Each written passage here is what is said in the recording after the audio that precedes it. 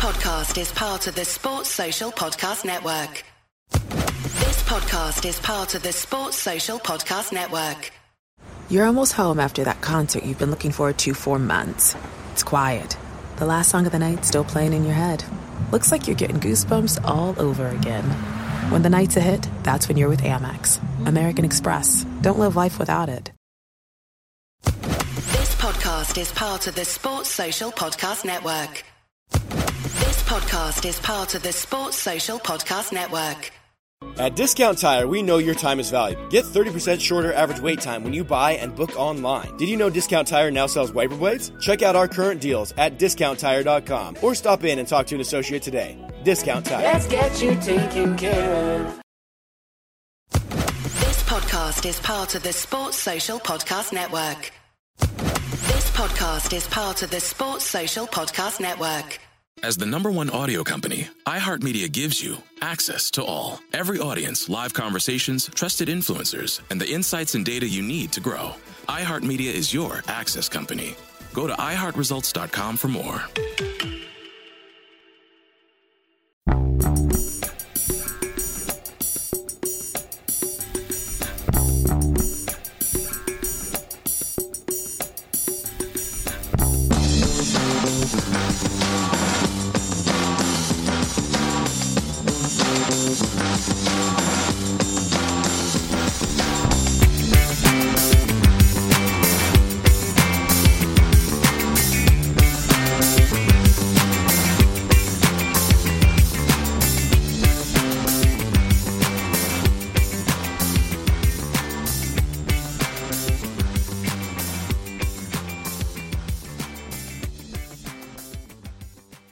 Welcome to a Celtic State of Mind. I'm Paul John Dykes, and today I'm delighted to be joined by Lawrence Conley and Natasha Meikle for another Axon Bulletin. Managerial merry-go-round has begun in Scottish football already. We know that Neil Lennon has gone, Motherwell have changed their manager, Kilmarnock have changed their manager, now Aberdeen have parted ways with Derek McInnes. What do you think will happen in terms of the shuffle effect? You know, will John Kennedy end up being offered a job elsewhere, do you think, Natasha? I think it's possible. I think one thing that we have seen is that once a manager moves, it creates this knock-on effect. And I do think Aberdeen could do worse than to consider someone like John Kennedy. And I think it could be interesting from a Celtic perspective as well. If he goes away somewhere, learns his trade a bit more, gets a bit more experience in the managerial seat, then I don't see there being an issue for the door to open to him further down the line. You know, I was thinking last night, I mentioned that, you know, in relation to, you've got somebody like Jack Ross at Hibs. I do expect there to be a wee shuffle within the Scottish game. Robinson, who has left, Stephen Robinson, of course, who left Motherwell, I think, very highly rated coach. And, you know, these types of guys, Jimmy Goodwin, you would maybe expect Goodwin to make another step up.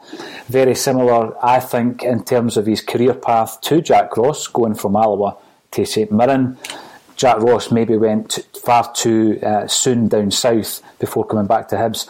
And then I asked the question, you know, would Jack Ross leave Hibs for Aberdeen? Are they on the same kind of level? And you were saying to me today that one of the favourites for the Aberdeen job is in actual fact Enzo Maresca.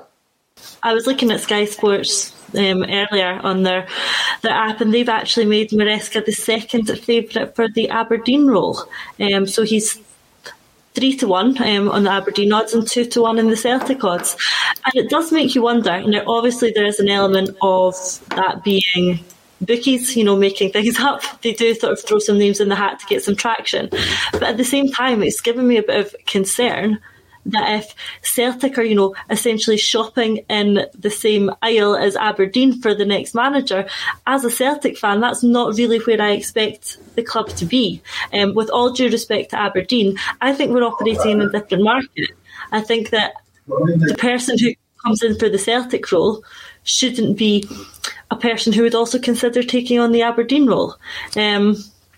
We must be operating in different markets, and that's, again, like I said, no disrespect to Aberdeen, but Celtic as a club must have higher ambition with the finances that we have available to us.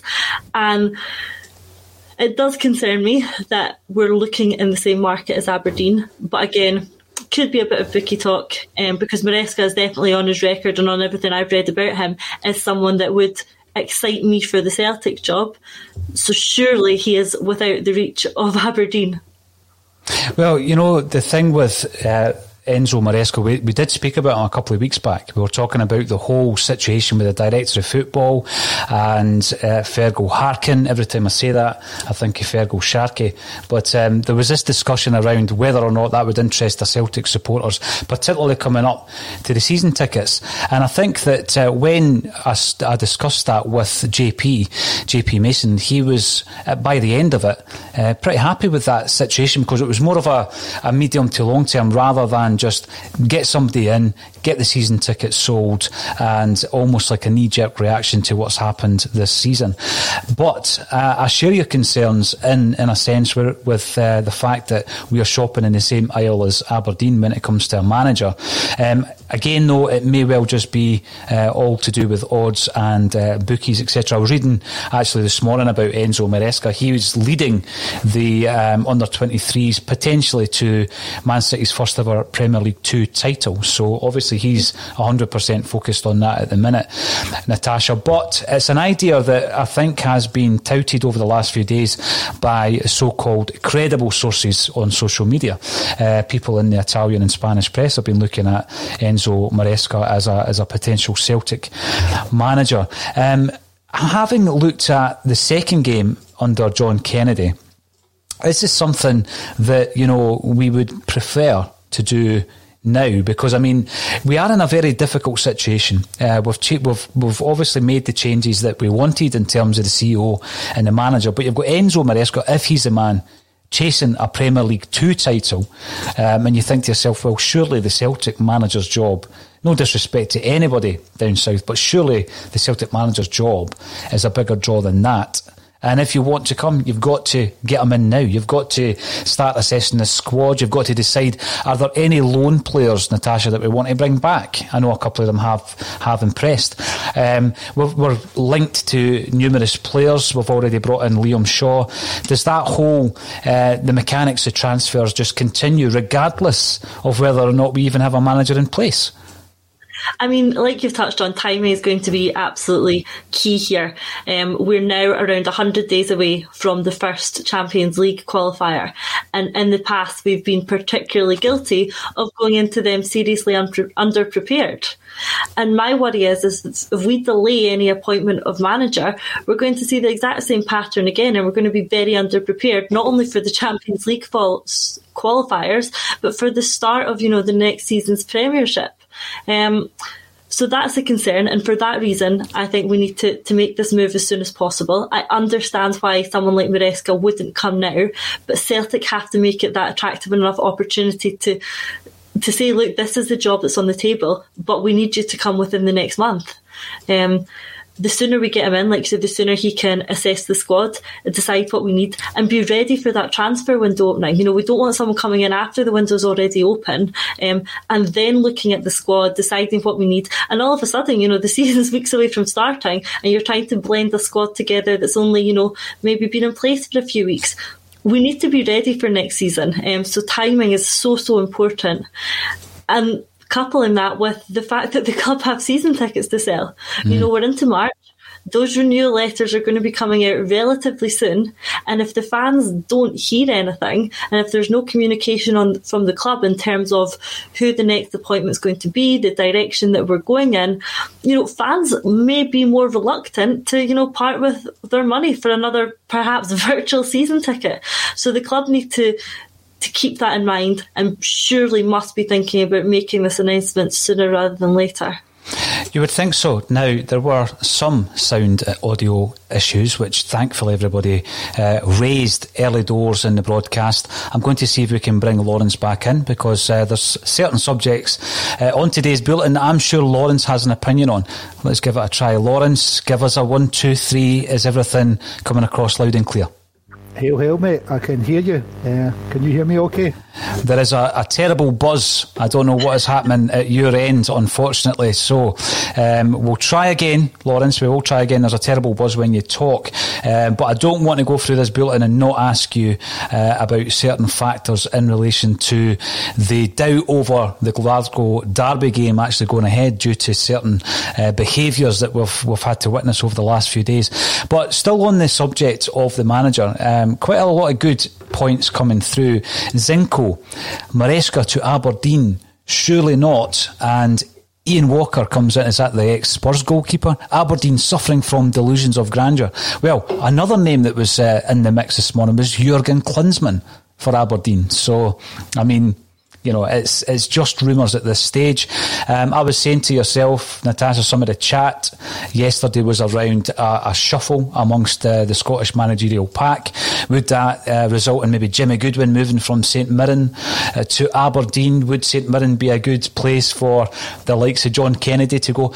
It sounds as though we just want John Kennedy to get a job somewhere else, and that's maybe a bit cruel. Last week, of course, I was in that media conference with John Kennedy and David Turnbull, and I did say I was impressed with the cut of his jib, which doesn't mean to say that I want him as the manager of Celtic. And then we watched the Dundee United game at the weekend, and it was the same old, same old. Now, I'm going to test Lawrence's sound here in relation to the managerial situation. Lawrence, what is your current thoughts on potential Celtic targets? And if you start buzzing, you might disappear again, mate. Okay, I'd rather we took our time and got the right guy in. I know there's kind of perhaps the rush to get somebody in prepared for the Champions League, but I'd be worried about making a mistake and try to force something through and ended up with the wrong guy and putting ourselves further behind. I'd rather think this is quite a key appointment. I think Don Mackay looks good so far. If he's had any influence in getting you in the press conference, it could be a good start. You know, you and other podcasters getting there. And hopefully we take our time and appoint the right manager. Whether that's Maresca, Benitez or whoever, who knows. I think one of the biggest concerns for me is we're hearing about all these players that we're interested in. Natasha, Liam Shaw obviously has already come in from Sheffield Wednesday on a pre-contract. He's not come in, obviously he will be coming in. But I've seen names such as Kyle Joseph. He's been linked. He's a Wigan Athletic striker, also 19 years of age. We're in a market where we're bringing players in on freedom of contract or 300 grand, which would be the case with Joseph. Again, in the past these would have been looked upon as project signings. I don't think we're really, you know, in the market or in a position to be signing project signings. We're going to have to bring in players, surely, who can hit the ground running. We're already looking at the squad, assessing the squad, looking at the types of players we might already have out on loan that we might be able to bring back in to play a part in next season, and then, you know, complement and supplement them with some other signings. How difficult is it to understand the situation with Celtic at the moment? Because obviously the mechanics of that is still ongoing. Do we already have someone in place who we are liaising with and engaging with to say, are you happy with that signing? It all seems a bit of a grey area at this moment in time. That's the concern, and you hope that there's a bit more clarity on that behind the scenes. But certainly if I was a player at the moment whose agent was coming to them with a potential offer from Celtic, I would be reluctant to go to a club where I don't know who the manager's going to be by the time I get there. You know, so who is the one scouting these players right now? Who is giving it the go-ahead? If it's the current team in place, yeah, absolutely, they might fancy a player and think that he's the man for the job.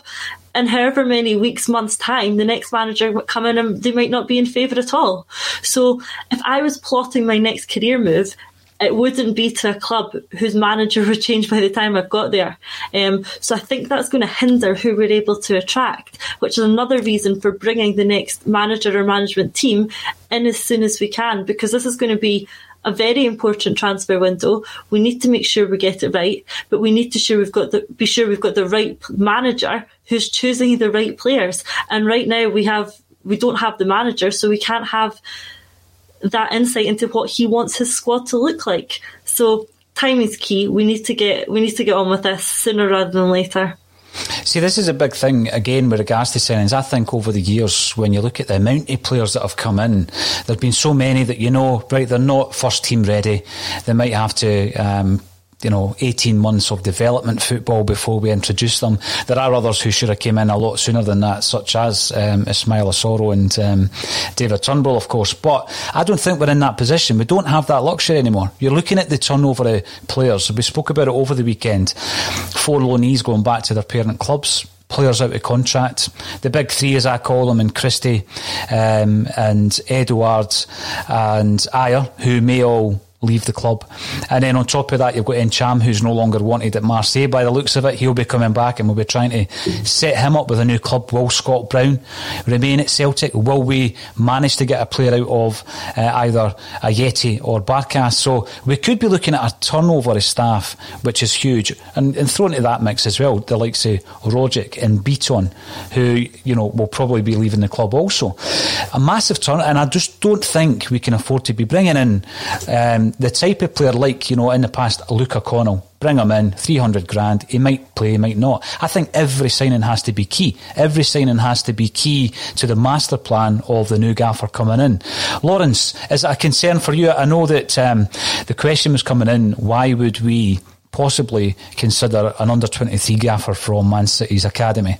It came in from Caplo Mark, but the comments are coming in thick and fast, and it's left the screen.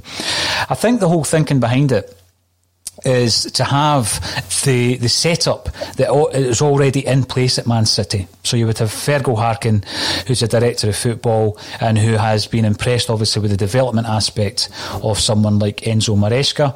It may not be about the purchasing of players. I think a lot of that will be done at the director. This week on The Marketer's Report, Patrizio Spagnoletto, Global Chief Marketing Officer, Direct to Consumer for Warner Brothers Discovery, weighs in on building trust. Trust is a really hard thing to build and a really easy thing to destroy, and we have to be very respectful about that. Our partnership with iHeart has really helped us build that trust and that relationship with the on-air talent. As the #1 audio company, iHeartMedia gives you access to all. Every audience, live conversations, trusted influencers, and the data you need to grow. Go to iHeartResults.com for more. Texting privacy policy and terms and conditions posted at textplan.us. Texting enrolls for recurring automated text marketing messages. Message and data rates may apply. Reply stop, opt out. The pandemic has been hard on all our kids. New studies show more than 1 in 3 children who started school in the pandemic now need intensive reading help. That's right. Millions of kids in kindergarten through 3rd grade in the United States cannot read at grade level. Here's the good news. Your child can be reading in just 30 days, guaranteed, with Hooked on Phonics. Even if your child has been struggling, Hooked on Phonics will teach your child to read in just 30 days, guaranteed. And right now, you can get started for just $1. Text the word GRADE to 323232 right now. Hooked on Phonics is highly effective and incredibly fun, and everything can be done right from home and in less than 20 minutes a day. For more than 30 years, Hooked on Phonics has been the proven learn-to-read program that kids love to use. Text GRADE to 323232 and teach your child to read in just 30 days, guaranteed. Text GRADE to 323232 right now and get started for just $1. Text GRADE to 323232 now. Text GRADE to 323232. Football level, but then once the players are with Maresca, it's all about developing them, increasing their value, getting them from that kind of 23 level into the first team. So it's something that we pitched a couple of weeks ago, and I can understand people being sceptical of it, particularly after the events of the last couple of weeks. But I think also a club like Celtic at this moment in time need to actually look further ahead than just next season. Lawrence, what's your thoughts on that situation as we sit here today? Well, if that's the team, we're bringing in a team that looks like it works. There's been a lot of chat about players regressing, so we definitely need somebody that can improve them. And I think Steen only signed Willie Wallace out the Lisbon Lions. Brendan Rodgers, what was it, Toure and Sinclair he added to the players that were already there. Those were managers that improved players and got better performances out of them. And look at the success they had by doing that. And if Maresca has that ability, why not bring him in? I think what we're questioning is under 23 level where you can really judge if he's got the ability or not, because we're not talking about getting players ready from 23 level. It's first team in Europe. Absolutely. And that's the question mark, but there's going to be a question mark over any manager that comes in. But if we brought in a team that knows each other and already works and have got an established working relationship, that's, for me, it's a pretty smart move. You're getting people that can work together.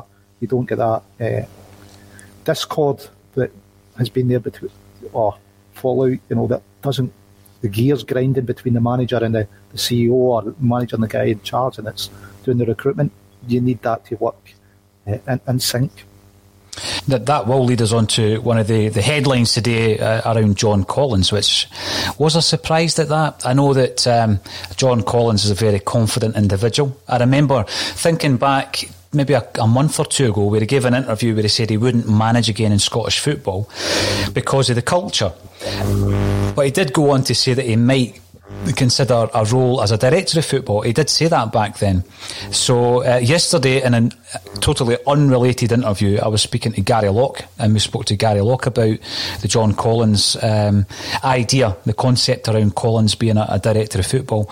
And Gary Locke spoke very highly of him. He says he's all about conditioning. He is, you know, the epitome of this 24/7 athlete. Whether or not that can be translated to a dressing room is another question. I mean, I know that he struggled when it came down to it at Hibs, even though he won them a trophy.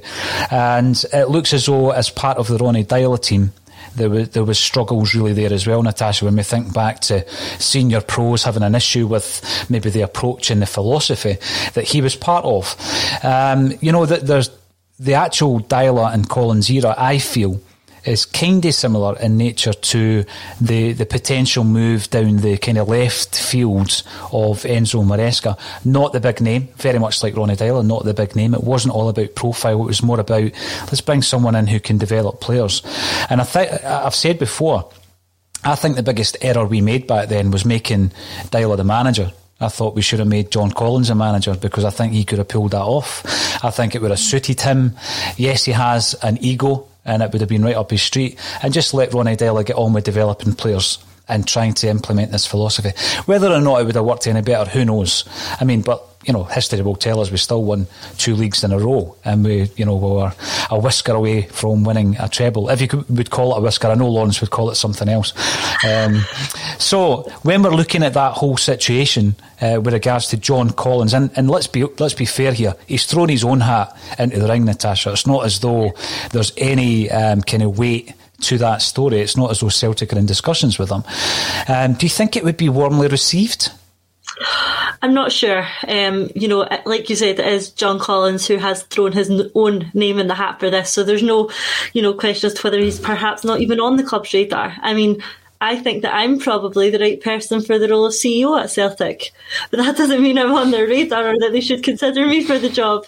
I think I've got that skill set. Probably don't. But I think I would do a good job there. Similarly, I don't think John Collins is the right man for this role. Only because I don't think he is what we need at this stage. Like you said before, I think he was probably good at what he did under and with Deila, and I think that was a mismatch of management style and players. I think we've actually seen the opposite happen this time around. I think Deila and Collins would actually have gotten better with this squad of players than they did with the squad of players they had available to them. And similarly, you know, perhaps Lennon, Kennedy, Strachan are more suited to a type of squad that Deila and Collins had. So, of course, it's all, you know, in hindsight, but we'll never know. But if we'd swapped those two management teams and squads round, I think you could have got a different response. And football is modernising. It is moving more towards the way of thinking of, you know, the fitness, the sports science, the statistics.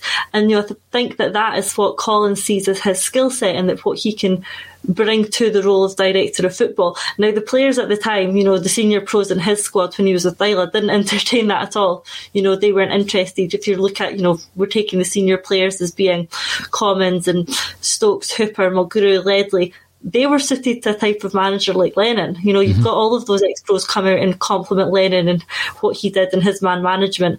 And like I say, I'm sure that was absolutely suited to them.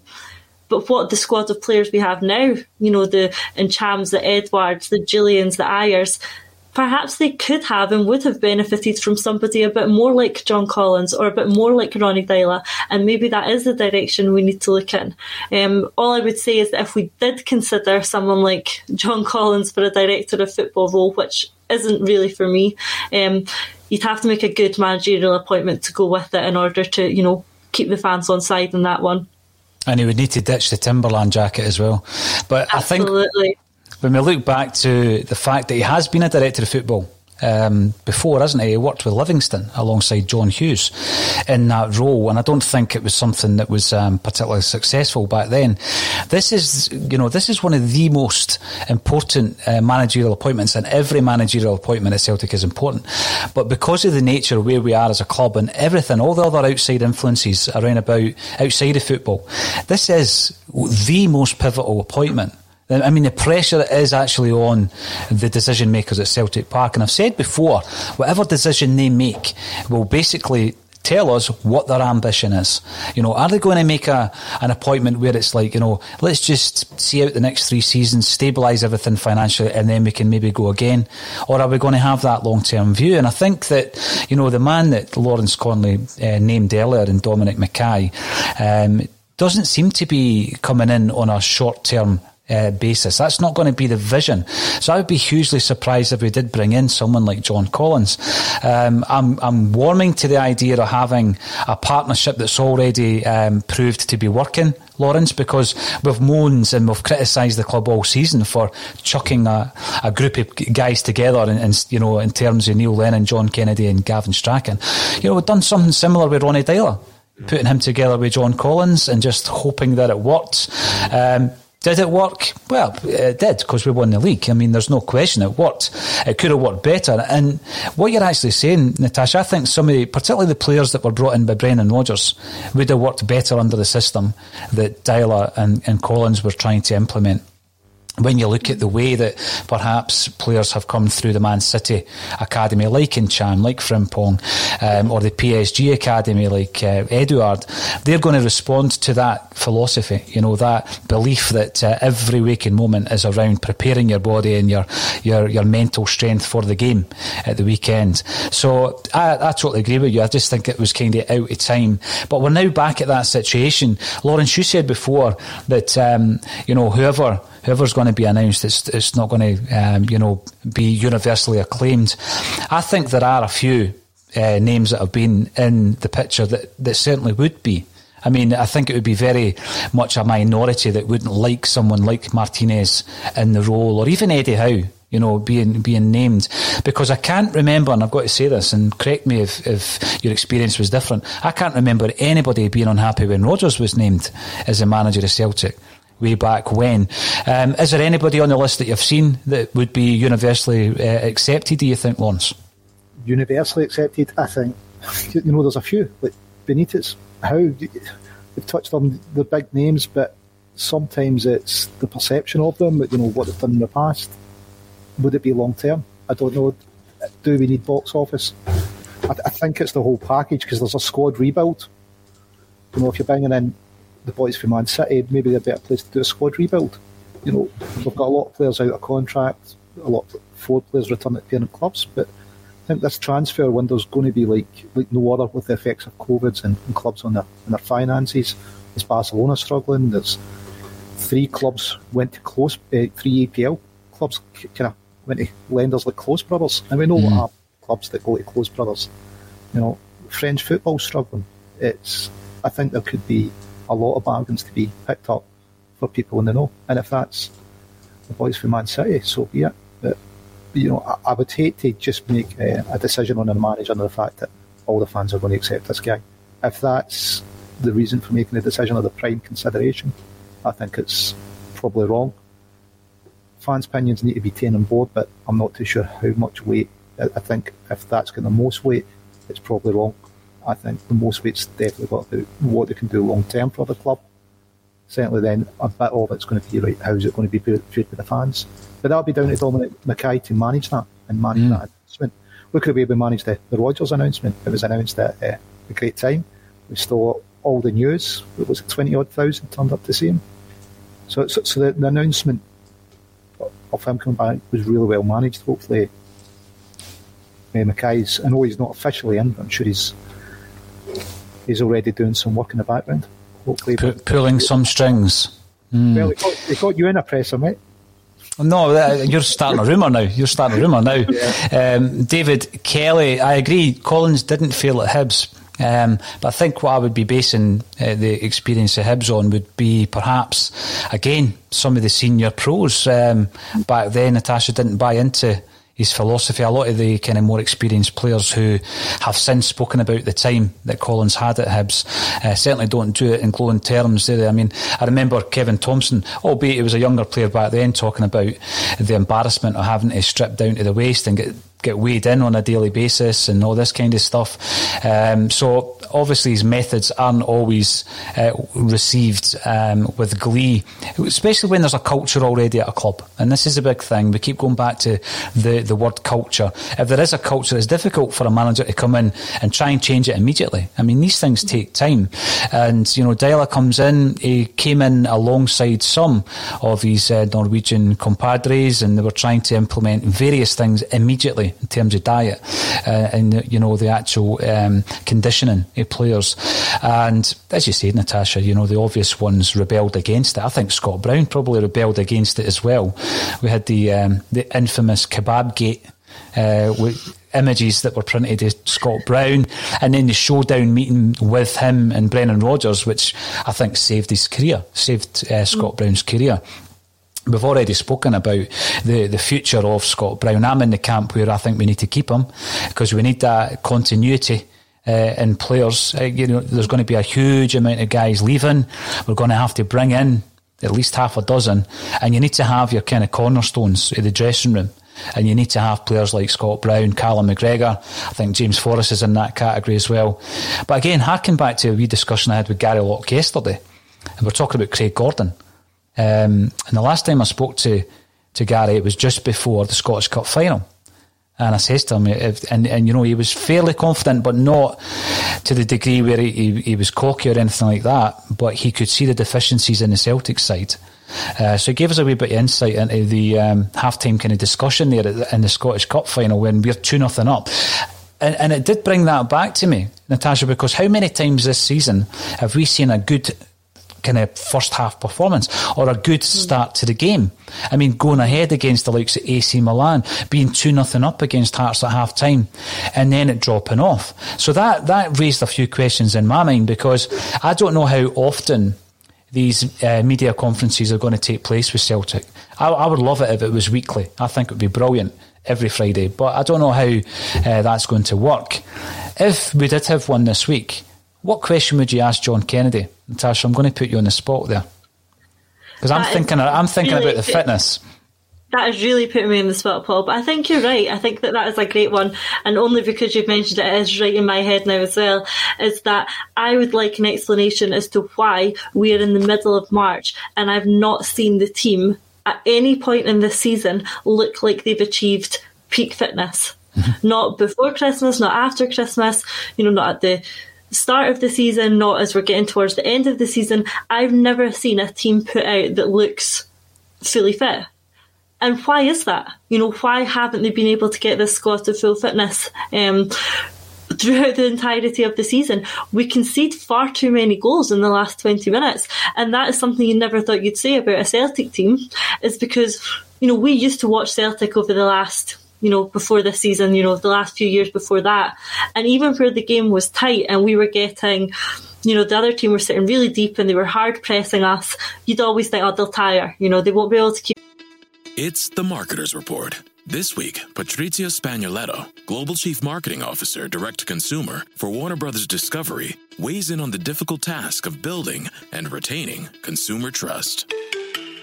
Trust is a really hard thing to build and a really easy thing to destroy, and we have to be very respectful about that. Our partnership with iHeart has really helped us build that trust and that relationship with the on-air talent. The best thing for us to do is to build a relationship with our consumers. And if those consumers have a relationship with the DJs that are on air, then we want to build on that.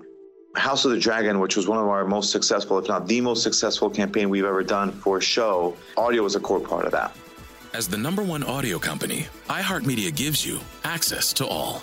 Every audience, live conversations, trusted influencers, and the insights and data you need to grow. Not just a media company, iHeartMedia is your access company. Go to iHeartResults.com for more.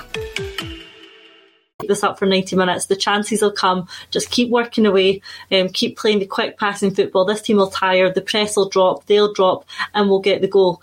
the absolute reverse has happened this season. Even if we want to look at the game against Aberdeen, 2 weeks ago, the game against Dundee United just there, in both of those games, I actually saw improvement in the first half, and I know some people will debate that, but I did. I think that, in the first half, there was something slightly different. It was a bit sharper, the passing was quicker, the tempo was better, obviously nowhere near clinical enough, but there was improvements there. And then the second half comes along in both those games and the performance just drops off a cliff. So, and especially in the last 20 minutes. So why is that? Is it fitness? And why are we in March and the team are still unfit? I mean, sometimes you can see it just with the physicality of the players. Certain players look unfit. But I think, the stats are a massive part. There was something funny. I don't know if you watched the full conference on Friday last week.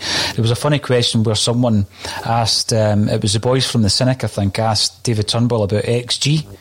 And he did respond by saying, "What's that?" Now, by the way, I totally take all the stats and all the data analysis really, really seriously. I think it's a phenomenal part of the modern game.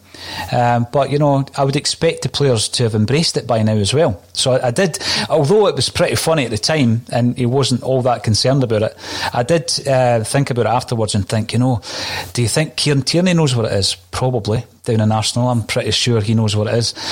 So that was a wee bit of concern. But I think the stats would show. I remember doing them a few weeks ago, and the goals conceded, I think 37 or 38% of our conceded goals were on or after the 70th minute of games, and that is a horrific stat. So I'll probably revisit that and have a look at it. But it just looks as though, the baseline is, it looks as though we run out of puff. The tempo disappears after a certain point.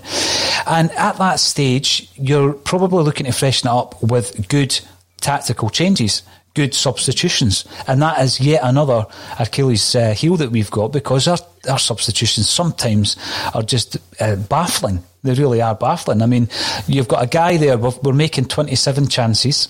We've got 27 attempts at goal. You're thinking, well, if Lee Griffiths was involved in a percentage of them, he's going to get a goal. We bring him on in the last 10 minutes. I find that the whole thing that we've been moaning about all season still exists. Now, I know that you don't, click your fingers and it all changes. There are some managers who have that effect. I don't think John Kennedy will ever have that effect. And I didn't expect it. But I expected to see some changes. I did expect to see some of these bad habits being eradicated. And I'm concerned that maybe after the new manager bounce, if that's what you can call the 1-0 against Aberdeen, we've kind of flatlined again. And I'm actually looking ahead to the Glasgow Derby, and there's a lot of things to talk about in relation to that game, Lawrence. None less so than the fact that there are question marks around whether or not it's going to get played.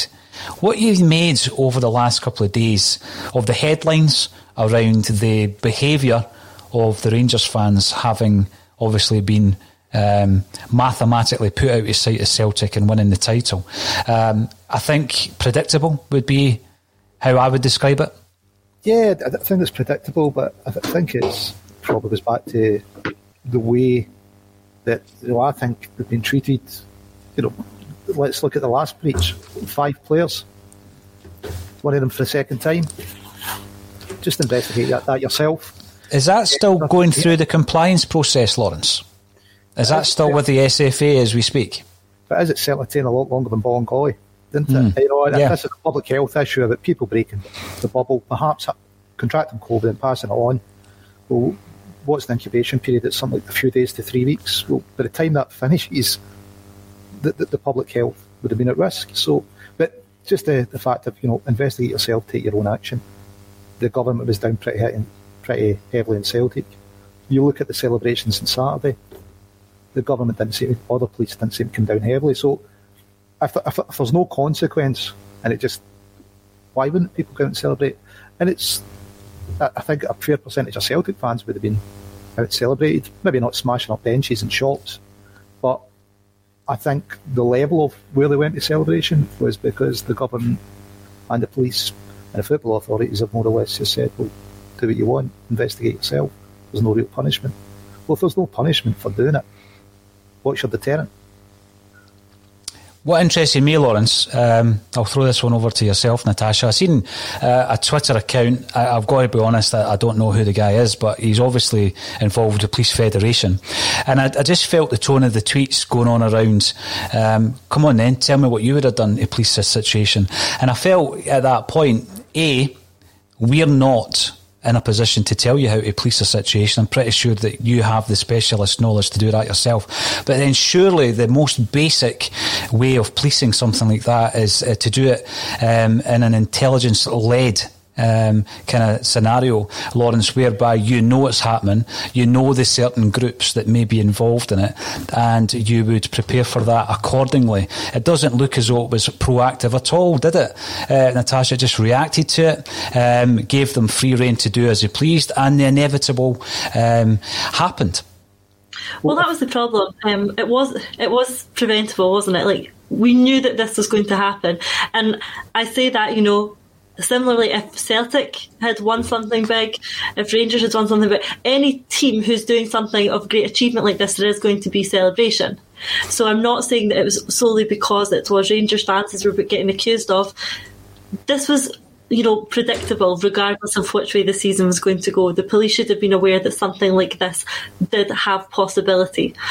Now, what they failed to do on Saturday was properly condemn it. They failed, the media failed, and the government failed to properly condemn the scenes at Ibrox, out in the streets there. And by failing to do so, and by failing to take any sort of appropriate action there, that's why we saw Sunday. Like Lawrence has touched on, if there's no repercussion for the actions, it's going to happen again. So the fact that there was no repercussion or no condemnation for the Saturday resulted on the scenes we saw on the Sunday. And by then, your case was lost. And there just has to have been something they were able to do to prevent that. They knew that this was happening. It was publicised widely online. Block George Square, block the surrounding streets, have heavy police presence there. It's not our job to tell the police how to stop a mass gathering. That's their job, and they didn't do it. No, they failed miserably. Lawrence?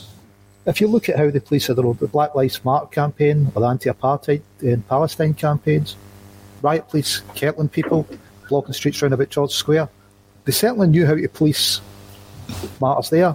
And why were riot police required for those protests? Did they think there was a risk of riot? Is that why riot police were there, a risk of disorder? You would think so. So if they thought there was a risk of disorder for those, it isn't entirely unforeseeable that there would be a risk of disorder for the celebrations. So where was the similar style of policing? Why did the policing completely change? And if it is, I've heard some people say, well, they knew that Black Lives Matter and anti-apartheid protests, there was no risk of riot. So why not have the riot police in? Because there's nothing actually going to happen. They're not going to react. We can just control those people and move them on without any reaction. People say, well, the police were scared to police this in case it led to a riot. So you're scared to enforce the law in case it leads to a riot. Well, would we extend that to bank robberies if enough of us turn up? It sets a dangerous precedent. It certainly does, yeah. We will obviously also see Celtic's name getting dragged into it because, looking at some of the press reaction to that story, Natasha, obviously it was not just the celebrations that are putting a question mark over the derby. It's also the fact that we protested last year, and I noticed that was getting dragged into the scenario. So once again, you've got to pull Celtic's name into something that we had absolutely no part in whatsoever. It's frustrating, isn't it? And we got the same, slightly after yesterday's show where we discussed it, and we discussed the scenes we saw at the weekend. And you're obviously then flooded with comments about, but what about when Celtic protested? What about the bus chasing? We commented on that at the time. We're commenting on the scenes that we saw this weekend. This is a relevant news story, not just in football, not just in Glasgow, but this is a news story across the country. And trying to use other incidents to, justify or share the blame is missing the point, and it's missing the point intentionally. It's trying to get, a bit of point in the other direction and, they did it too. And that's just what about today, and it's absolutely pointless. We're discussing something that happened this weekend and no other fans and no other group of people protested or celebrated this weekend, and that's what we're discussing. So trying to share the blame like that is, it's pointless, really. To be honest, the celebrations is completely understandable with the fans, and I'm not saying that was the issue. Celebrations, I think we expected to see some celebrations, and Celtic had won. There would be some celebrations in 10 in a row. It's perhaps on the difference in policing and the difference in combination the government. Are we being treated differently? Neil Lennon's alleged the government changed the rules post-Divide, and instead of 3 players being out, it was 13. The government's response was no comment the first day. The second comment was it was appalling. He should suggest it. Now, that's like asking your mate to sleep with your girlfriend, and he says that's appalling. You should ask me that. It's hardly a denial. Celtic's now taking 6 buses to games. Aberdeen came down on 1 bus. And if we look at the pictures on Saturday, you had Stevie G arriving in a car that looked like there was 3 other people in. Rangers players leaving training, sharing cars. Apparently all these things, if Celtic do them or St Mirren do them on car sharing, are punishable. Well, the biggest issue that we'll have, Lawrence, is if the club remains silent on it, if there are issues that needs to be dealt with. And obviously there's been various things said where we are hinting, like Neil Lennon more than hinted, that there was hypocrisy involved.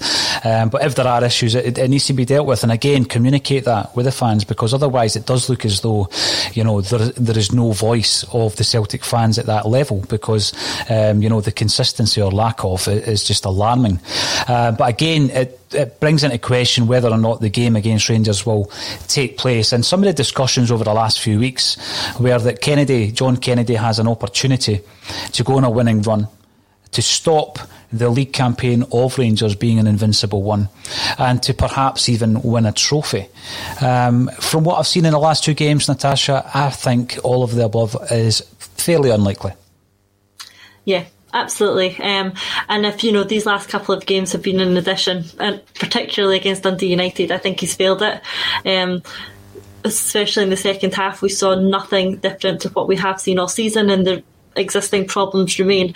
Now, in saying that, we've got 2/3 of the same management team and the same squad. He's not going to be able to work miracles that weren't being worked before. So I do give him a bit of, sympathy on that. He can't change things overnight. That's going to be impossible.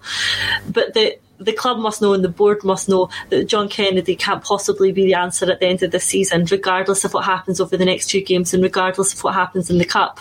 The fact remains is that John Kennedy was on that training pitch every day and on that touchline every day over the entire season. If he's got the skills required to be the man to take us forward next season, well, he certainly hasn't shown them this one. And I accept that he was only number 2, he wasn't the man in charge, but he was capable of doing something, and he hasn't done it. And in the last couple of games, he still hasn't done it.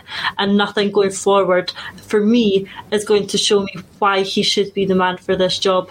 That's not to say that I don't think he could be retained in some capacity. I think there is perhaps a role for him at Celtic somewhere. What that will be will completely depend on who the new manager coming in is, and it'll depend on John as well, if he thinks that it's now time for him to move on and try something else, perhaps be a manager in his own right, or whether he wants to stay in some capacity at Celtic. We'll see. But I don't think he should be getting spoken about in terms of being the manager next season.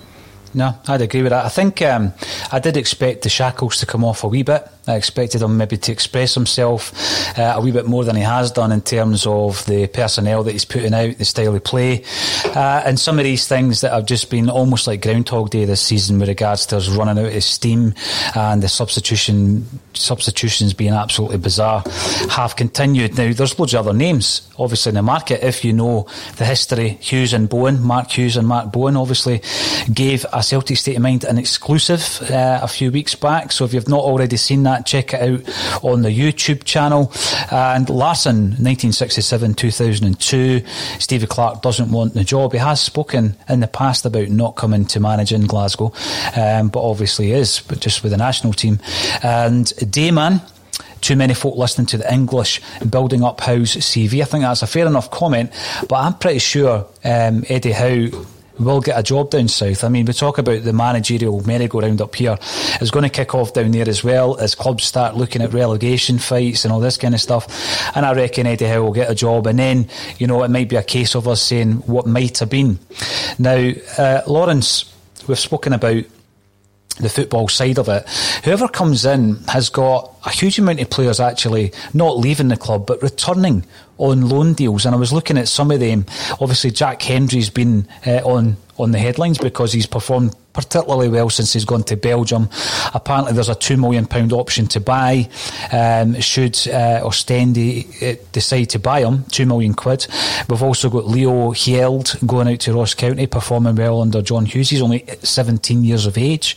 Ncham's going to be coming back, Bayo, Sved, Scott Robertson. Are we able at all to take anything from the loanees coming back? Do you think there might be a nugget in there somewhere? Yeah, potentially. I mean, I think, Shved, when he was at Celtic, was branded the laziest player in training. I think it was attitude that prevented him at Celtic, which initially had a problem on his loan spell, and he seems to have addressed that. If he comes back, he was doing well in Ukraine. If he comes back, he's a winger that scores goals. There's an opportunity there. Hendry getting rave reviews. I'm sure the new manager's going to want to have a look at it. Bayo at second division France, he's started to score goals. If nothing else, I think he's maybe just someone to get off the books, but I think it would be whoever the new manager is has probably already watched some video of them on a loan spell, of some players who might have said, Shved, Hendry, have a look at them. Robertson, I think, is one for the future. Same with the boy at Ross County, Hjeld. But perhaps Bayo and Cham, I think, at times maybe come and gone. Cham's one of those frustrating ones. There's definitely a player there, but never consistently. He's definitely that ability. But is there any manager that's got it out consistently? Yeah, I think probably Lenny got his best response, performances out of him. And it's 14 million from Porto. Jeez, who said no to that? Well, you'll be struggling to get £4 million for a player like Nchamp, particularly if he has another bad spell, as it looks as though he is having at Marseille. What's your thoughts, Natasha? Because, I mean, obviously, we speak about the Celtic squad as a whole, and there's certain players, the minute you mention them, the comments and the reaction to that is, Anthony Ralston being the prime example, right? You mention Ralston and everybody asks you about your sanity in relation to him playing.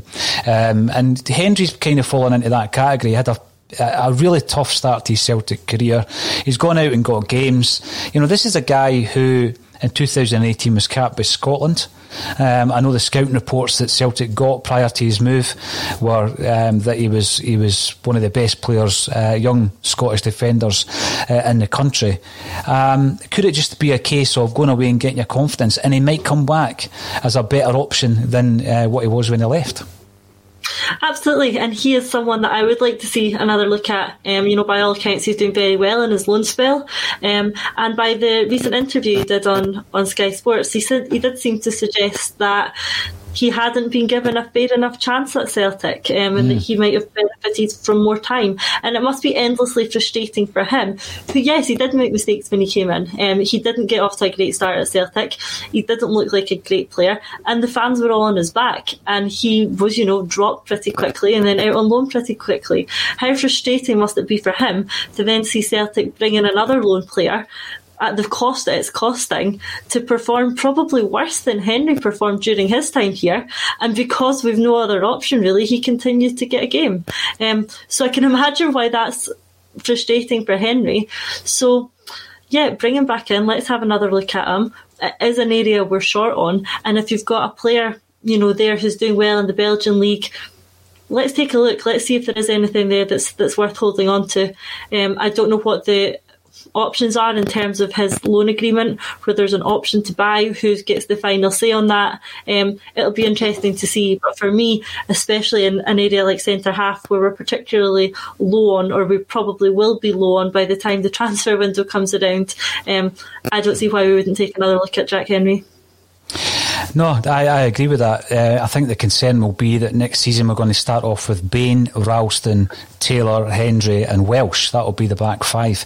Now, there is a comment coming in from David Kelly. We are discussing the hypocrisy within Scottish football, government and police force. I think David is explaining that in order to obviously speak about the wider issues that Celtic are involved in, from time to time you need to obviously speak about the behaviour of Rangers and the treatment or otherwise of Rangers. So, no, it is a Celtic state of mind, but obviously it does involve Celtic ourselves. Now, there is another big issue that I think we need to cover. We had Celtic Shared on, as organised by yourself recently. Natasha, I thought it was a very worthwhile discussion we had that day to try and put their message out to a wider audience. And there has been an interesting development over the last few days in relation to the Celtic Trust, who obviously support Celtic Shared. And they're suggesting that when it comes down to getting a refund for this season, that fans should be offered the option of shares instead. So they're proposing a new share issue whereby the funds are held within the club, so it benefits the club going into the unknown next season, but it also means that the fans are going to get something in terms of eventually some form of control of the club, or not control of the club, but a say in the way the club is run. Absolutely, and it's a great idea. Realistically, what Celtic have asked 57,000 season ticket holders to do this season is make a £600, £700, £800 donation to the club, and in return we've got the equivalent of a £90 a season TV subscription. Now, this club don't know the financial positions of the fans, but I'm going to stagger a guess that not everyone will be in a position to make a £600 donation to Celtic Football Club without anything in return. So there has to be something in return. We're not saying that everybody should keep the money in the club and take shares by way of that return, but it should certainly be an option available to the fans. The club could see it as beneficial as keeping that money in some way, but also recognising that they can't simply hold on to this fans' money as a donation. And you're right, the one thing that the Celtic Shared and the Celtic Trust have in common, and the sort of key objective of both, is for fans to have a better say in the running of the club, a bit more representation, and for our voices to be listened to. And one of the ways in doing that is the share issue. And yeah, like you say, we're not trying to control the club at this stage. Having a few shares of this value is certainly not going to rival anyone at Desmond's level of share value. But it's a start, and it's a way of the fans having that bit of representation that they're looking for. I think when I've seen it, obviously the Celtic Trust have had plans in place for some time, and obviously they've been very open. And in actual fact, David Lowe's appeared quite a few times on a Celtic State of Mind to talk about their intentions. But they've seen an opportunity where it would work for their objective. Of course it would, but it's another way that the money stays with the club.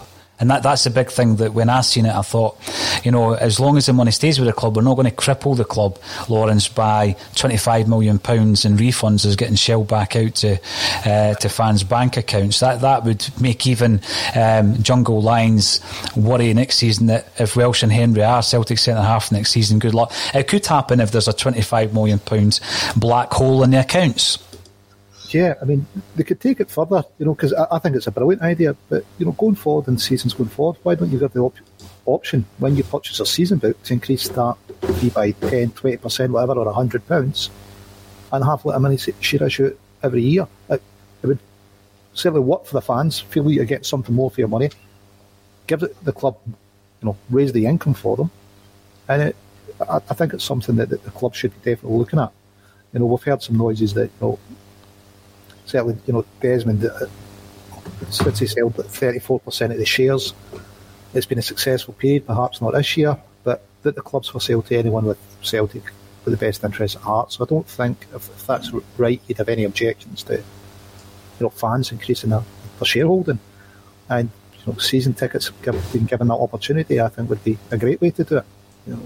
And you could perhaps widen it to the Celtic diaspora in general every season. Because I know I speak to a friend who lives in France now, Michael Doyle, and he's frustrated at how much involvement he can have at a distance.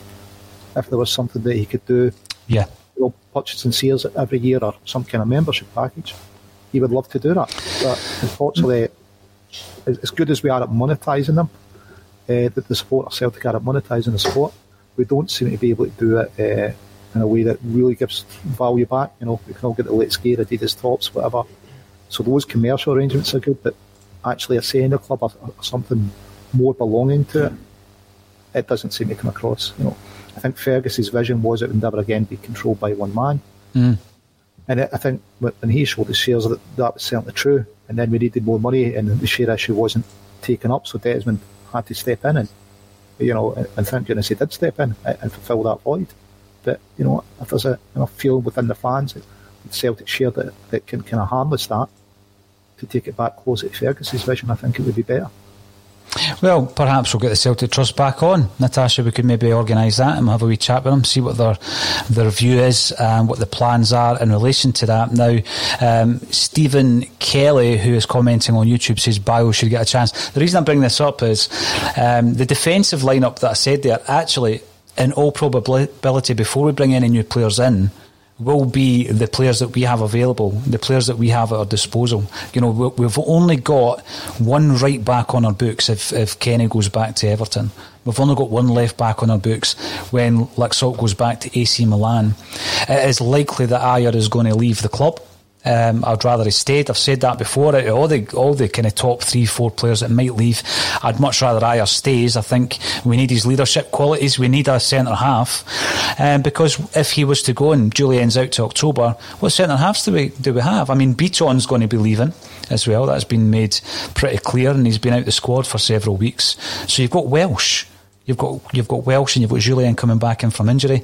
So, it is a situation where if Griffiths leaves because he's entering the last year of his contract, if Edouard leaves, which looks likely, if Ajeti goes back to Switzerland or elsewhere because it's not worked out, you are left with Bayo and Klimala up front. And that's where we are. And that's the whole, that's the magnitude of the rebuild that we face this summer. And that's why we need to make these moves quicker than we're currently making them, because if you bring someone in to assess the squad, by which time you turn around and 10 of the players are gone, then it's going to take months for you to then start getting your own players in. And we don't have months. I think it was only 100 days or so when Tony was talking on Friday there before we play the Champions League qualifier. 100 days to come in, assess your squad, decide on where we need to strengthen, try and implement your own philosophy in the players that are already there. I mean, the scale of this rebuild is absolutely huge. And I keep going back to that season just after Barnes and Dalglish. And the only way that it worked is because we brought someone in of the stature of Martin O'Neill, who at that point was in his managerial pomp. He was never better than when Celtic actually appointed him as a manager. Not that long before that, Leeds United, who back then were a different beast than what they are now, they were serious about getting Martin O'Neill in as a manager. I mean, they had designs on the Champions League back then. David O'Leary into the Champions League semi-final. Was it the semi-finals, Lawrence? Correct me if I'm wrong. Sounds absurd, but they had a superb run in the Champions League. And we got O'Neill in at that stage of his career where, the natural kind of progression for him would have probably been the Man United job after he left Celtic with his connections with Desmond. That's the scale of the rebuild we have. And I still think that although I've been impressed with some of the names, and Maresca, I quite like the idea of that, it's something we need to get in and we need to implement it immediately, because that squad is going to be depleted and it's already low in confidence. And, I just think it's going to be tough to sell season tickets this time round. What about this time next season? If we don't win the league for a second time in a row, then we really do have an issue on our hands, So that's my thought on it. But I hope that the decision makers already have something in place now. Natasha, we need to get the Celtic Trust back on so we can talk to them about their ideas around the share issues. And some time ago, we also spoke to the Billy McNeill, the tribute guys who were raising funds for the statue, the commemorative statue, and I think we need to get them back on soon as well, because there's been developments there. But yeah, it's always been a pleasure. I'm on the Bulletin now twice a week. You've already been on it twice a week, Natasha. You were on yesterday. I'll be back on Thursday. And tomorrow it will be Colin Watt and Amy Canavan. All that's left for me to say is, if you're on YouTube, make sure to subscribe to the channel. We are producing content on a daily basis, and all that I've got to say now is Lawrence Conley. Apologies for the issues with your sound early doors, but thank you for joining me. And once again, Natasha, thanks for joining me on A Celtic State of Mind.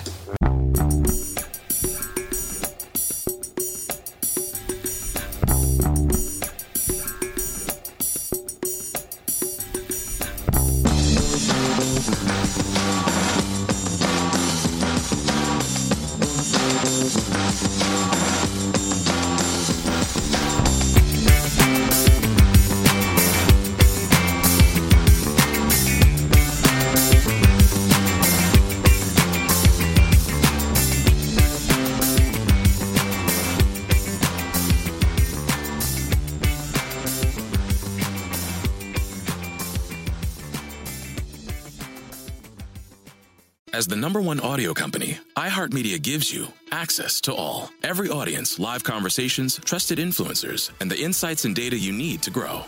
iHeartMedia is your access company. Go to iHeartResults.com for more. Sports Social Podcast Network. Sports Social Podcast Network. Sports Social Podcast Network. Sports Social Podcast Network. Sports Social Podcast Network. Sports Social Podcast Network. Sports Social Podcast Network. Sports Social Podcast Network.